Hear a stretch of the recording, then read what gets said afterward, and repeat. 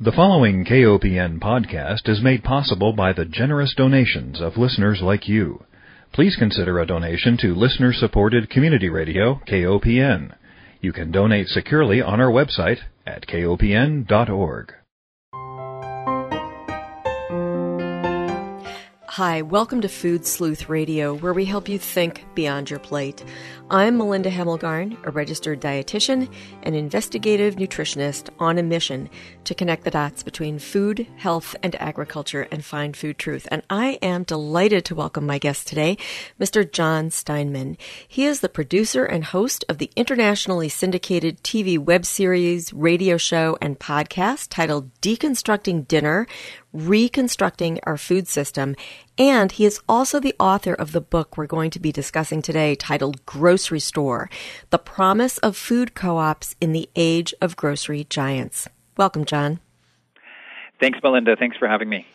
I'm really curious about this topic. Of course, most consumers get their groceries from supermarkets, and here we have an alternative. And before we dive into the substance of this book, I want to ask you, who did you write this book for?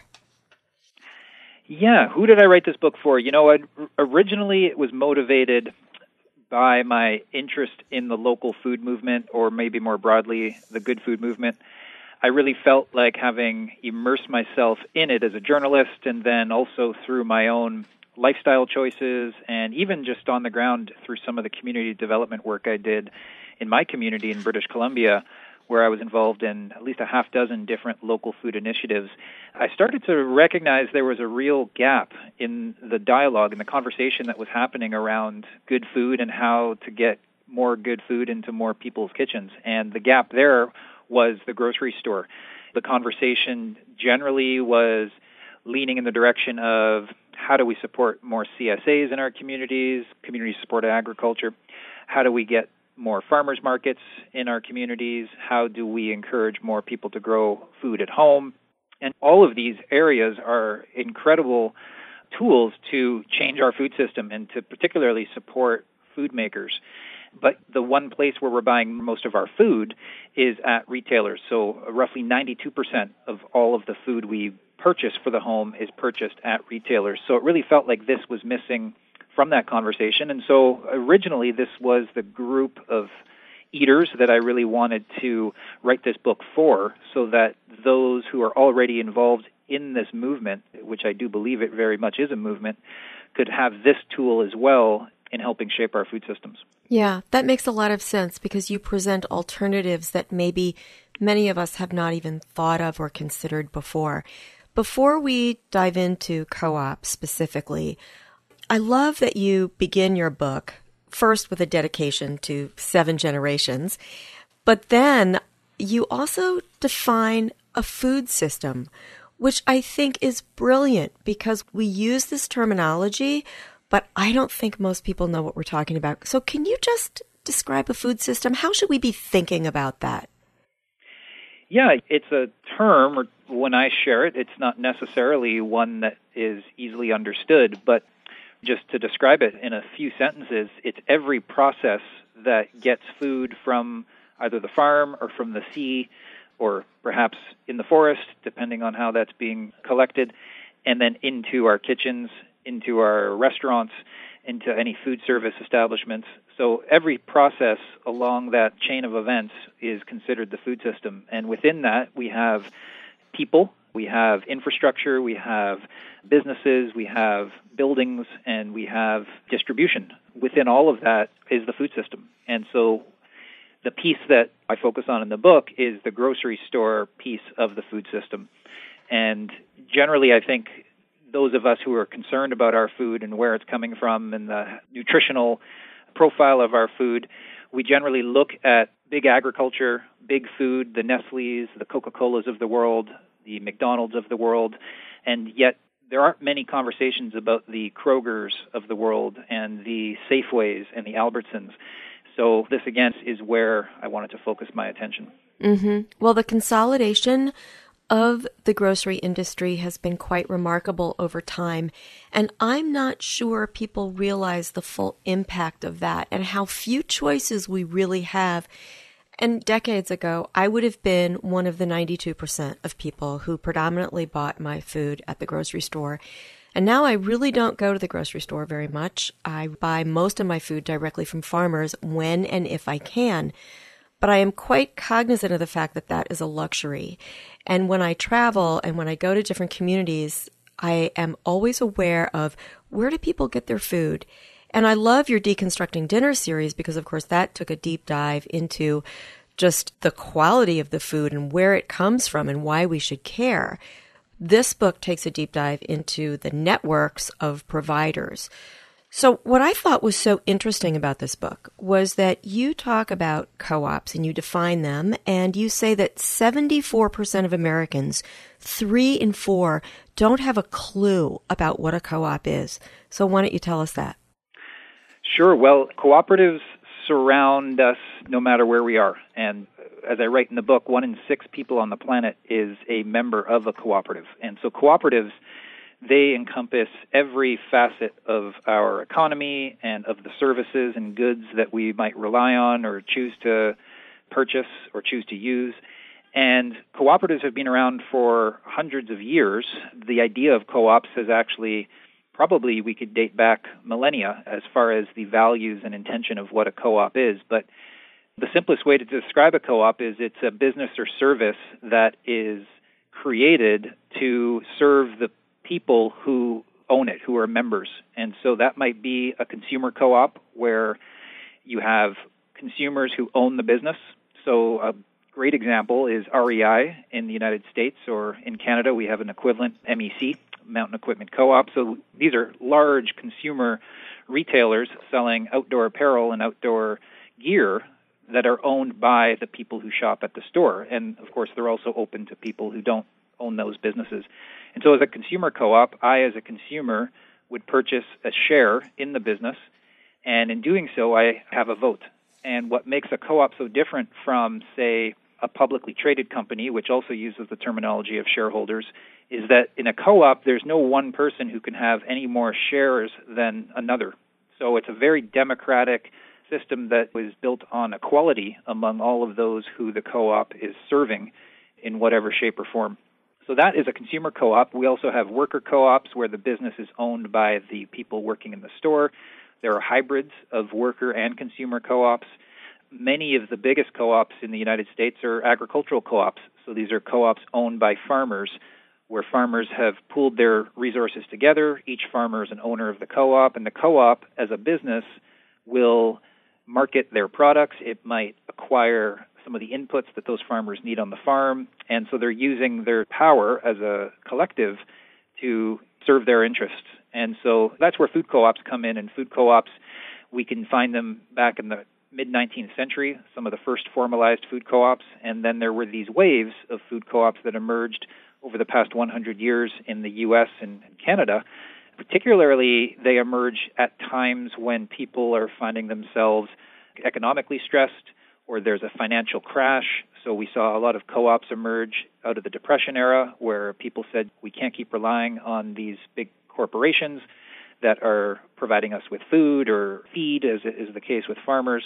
We need to pool our resources together so we can be assured that we can continue to get good food and do so at a price that's affordable to us. So a lot of co-ops emerged out of an economic interest, particularly the food co-ops. Mm-hmm.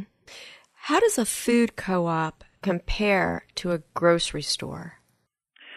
Well, there's a long list, and I think one of the first ones that really is relevant to what you spoke of earlier, where we have these larger and larger grocery giants, as I call them in the book title, who are becoming fewer and fewer. And so what we're finding in our communities is that the companies providing us with food, the grocery stores, are being owned by companies that are more and more distant from our actual communities that we live in. And so what a co-op does that's different is it keeps the ownership of the store local. And so that, to me, is one of the biggest differences, that the head office of a food co-op is entirely inside the store itself. Most often, some co-ops might grow to a size of having 2, 3, maybe 4 locations, where there might be an office just down the road or in one of the 4 stores. But in most cases, of the 230 food co-ops that exist across the country right now, the head office of that grocery store is inside the store itself. So not only does that mean there are more people employed by the co-op grocery store versus, say, just an outlet of a regional, national, or international grocery chain, but the decisions that are being made about that, for that grocery store, about the future of that grocery store, are entirely in the hands of people who live in the community. And so that, to me, is one of the most substantial differences between the two models.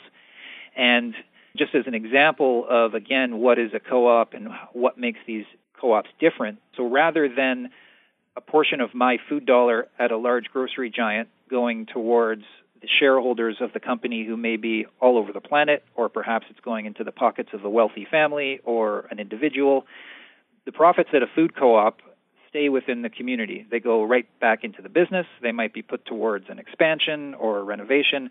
And if there's excess profit, that money goes back into the pockets of consumers through what is often called a patronage dividend. So it's really a revolutionary model where the grocery store, as a co-op, is saying to its consumers, to its customers, that, hey, we charged you a little too much money this past year, and based on your purchases, we're going to give some of that money back. And so me, as a member owner of my co-op in Nelson, British Columbia, every now and then I receive a check of, it might be as low as $10, $15. Sometimes it's been as high as $45, $50. And others, depending on how much they're purchasing, may be receiving checks of hundreds of dollars in return. And that is, again, a substantial difference between a grocery store and a cooperative. As a rule of thumb, would you say that the price of food at a co-op is comparable to that at a grocery store? Well, it really comes down to what's being compared. The food on the shelves of our grocery stores are produced in many different ways. And so I think one of the greatest examples is some food's grown organically, some food is grown conventionally. Some food's grown on a small scale, some food's grown on a large scale. And depending on those foods, let's say particularly between organic and conventional, it is generally the case that organic food simply costs more to produce than conventional food does. So no question, there are types of foods that do cost more, and many food co-ops do specialize in natural organic foods, but it's not necessarily synonymous with the co-op model. So you will find co-ops, like some of the ones I visited out here in New England, where I'm at right now, that have either chosen to go about 50-50, where half the products on the shelves are conventional, the other half are either, say, natural and organic, and some even more so.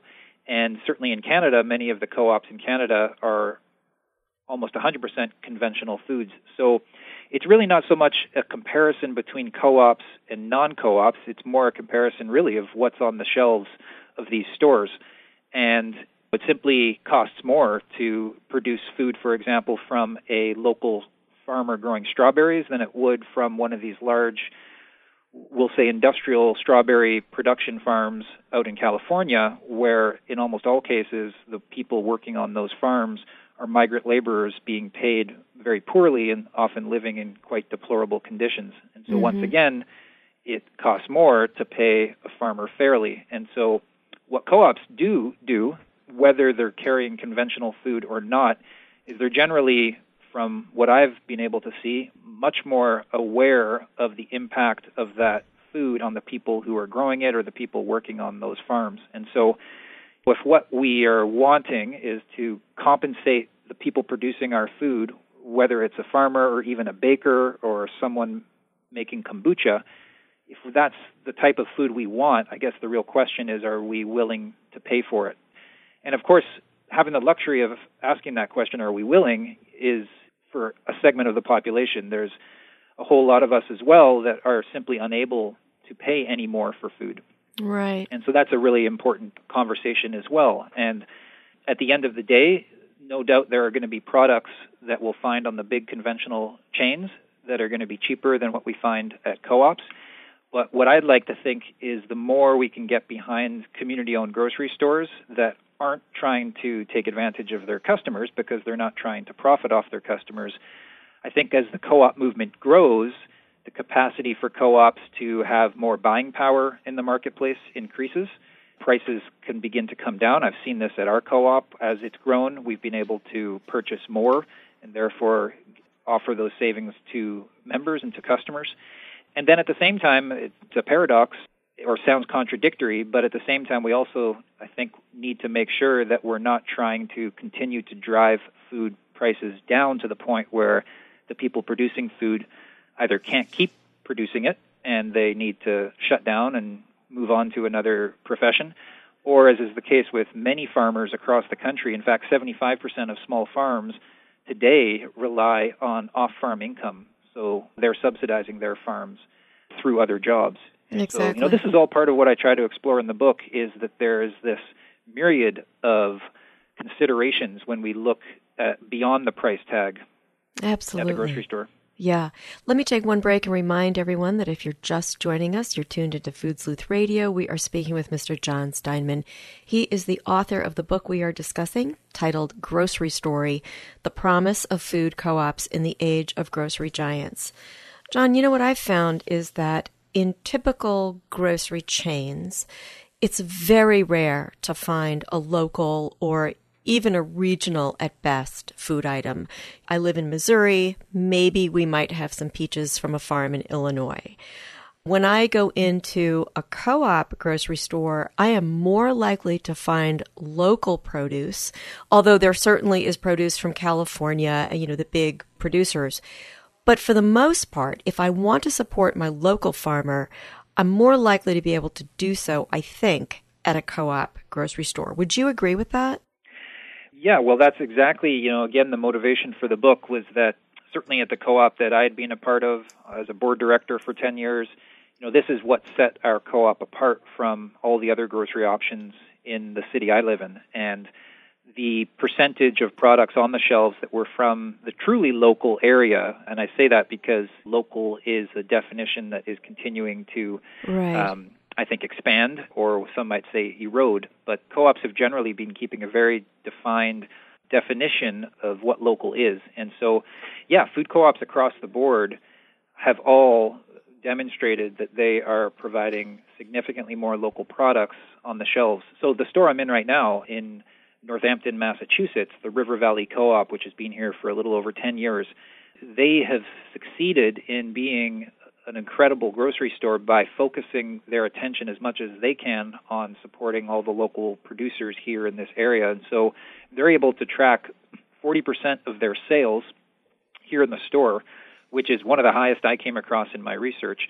40% is of local products from here in this area. And, wow. And we're not talking a small store here. This is a store that's generating close to $30 million in sales every single year. So that's not so far out from the big grocers at any given location. Yeah, I wondered about that. Like, how would that compare to the closest grocery store that was a big chain?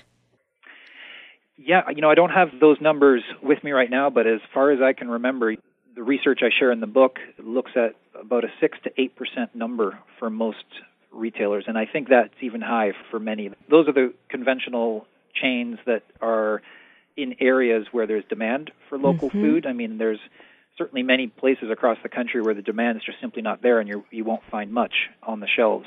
Right. So it's low. Co-ops are by far the number one grocery store model from which to receive local food, and part of that is built into the co-op model.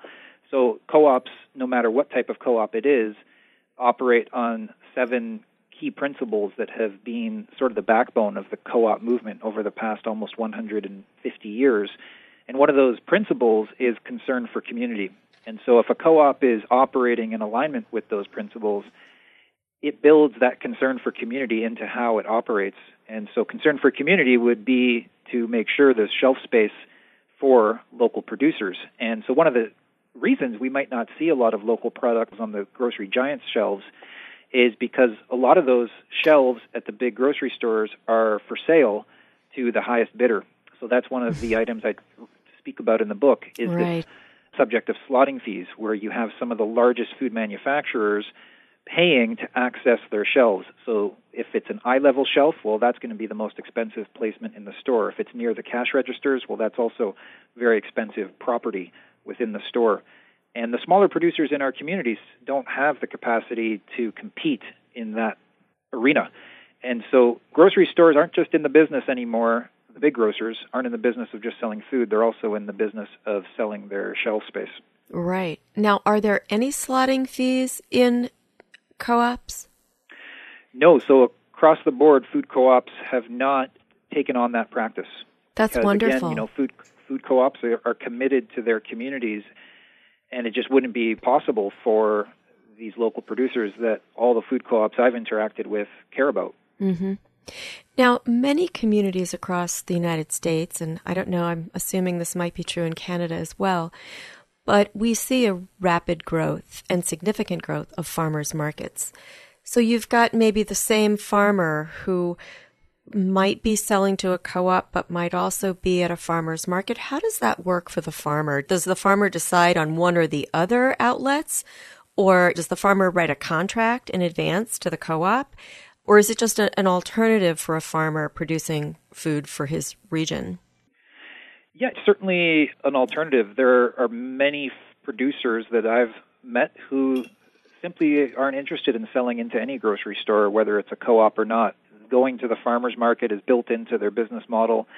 It's where they'll likely receive most of the food dollar, whereas, of course, selling into a retailer, a portion of that food dollar then needs to go to the retailer. So many farmers will not sell into retailers. And then, yeah, like you suggest, many do sell in through farmers markets and also to retailers. And you might even find a farm that's running a community support agriculture initiative as well, a CSA. And what I love about food co-ops is that they have realized that, well, yeah, if these are the same people that are selling us food, then we need to support them no matter who they're selling to. And so what quite a few food co-ops that I write about in the book do is they'll create space in their parking lots once a week for the farmers market to happen right in front of the store itself. And this is something that traditional theories of competition would say, well, wait a minute, you're inviting the competition to show up in front of your store.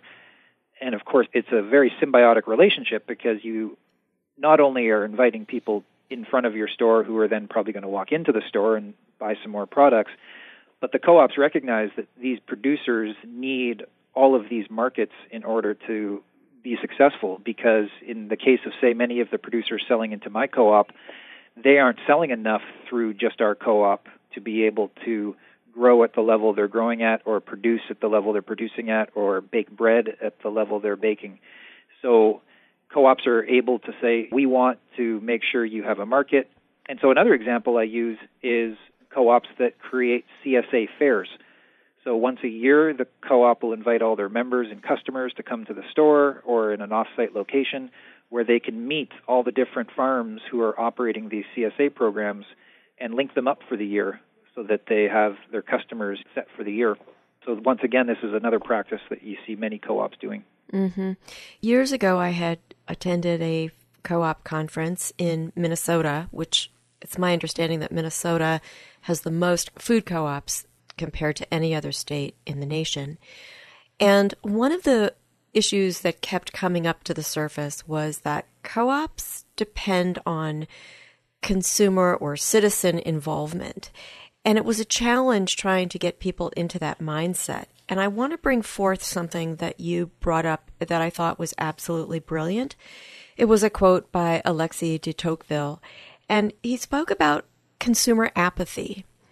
And I can't thank you enough for bringing forth this issue that he said that when we centralize and when we place the power of our needs and desires into the hands of a centralized few, he believed that people would basically develop this apathy and that it would drive consumerism in a narrow way, and that we would be so focused on petty domestic interests that we would lose sight of a larger happiness. So talk to me about the importance of consumer engagement versus apathy and how co-ops can help us develop that sense of community, but also depend on a citizenry that has an eye towards community engagement. Mm-hmm. Well, Co-ops really are a form of democratizing the economy. So in the same way we really value the participation in the democratic system of our political lives, we can take those same principles and those same interests and place them into any sector of the economy where we're also engaging. And so, this is what the co-op model does no matter what kind of co-op it is. It allows for us to be engaged democratically with our, in this case, grocery store or credit union, which is the case. Credit unions are financial consumer co-ops. They're financial institutions owned by their consumers. And so it allows for us to be engaged because once a year we get to vote for the board of directors. We have a voice that is actually heard if we have a concern. Another great example of the democracy that we find within co-ops is with many food co-ops, if there is enough of an uprising among members that their co-op isn't serving their interests anymore, there's a capacity there so long as a certain threshold is met for those members to call a special meeting and an official meeting of the organization to demand and implement change. And so I think coming back to what we were speaking of earlier of who did I write this book for, I was mentioning that I had noticed there was this gap in the conversation around good food, and the gap was talking about the role of grocery stores in supporting local and good food systems. And I think part of why we have seen this gap is because there has just been this incredible concentrating of power within the grocery store sector that we have become, as you described from the book there, we have become quite apathetic towards that relationship with the grocery store, where our relationship with the grocery store has been much more one of we walk in, we buy food, we walk out. Mm-hmm. And grocery stores, if that's what we want them to be, well, that's what they'll keep becoming. And if what we want instead, though, is our grocery store to be a center of community, a place where we can consider it to be a community center, and a place where we actually have a voice in what is on the shelves and how the grocery store operates within its communities, well, then this is where the co-op model comes in. Co-ops, they really are a public institution, so there's a lot of stigma around them as being some sort of socialist or even communist organization, or perhaps they are exclusive to only a select few, but it's really the complete opposite. They are entirely open to whomever, they are welcoming to whoever wants to join, and they are institutions owned by the public, and they're completely voluntary, which is what makes them so incredible. And so I really think the co-op model has this capacity to thrust us out of this apathetic relationship that we have to this really important routine that can become a ritual of shopping for food. John, we're going to have to close. I want to thank our listeners for joining us. I want to remind everyone that Food Sleuth Radio is produced by Dan Hamelgarn at KOPN Studios in beautiful downtown Columbia, Missouri. Most of all, I want to thank my guest, Mr. John Steinman, author of Grocery Story, The Promise of Food Co-ops in the Age of Grocery Giants. Thank you, John. Thank you.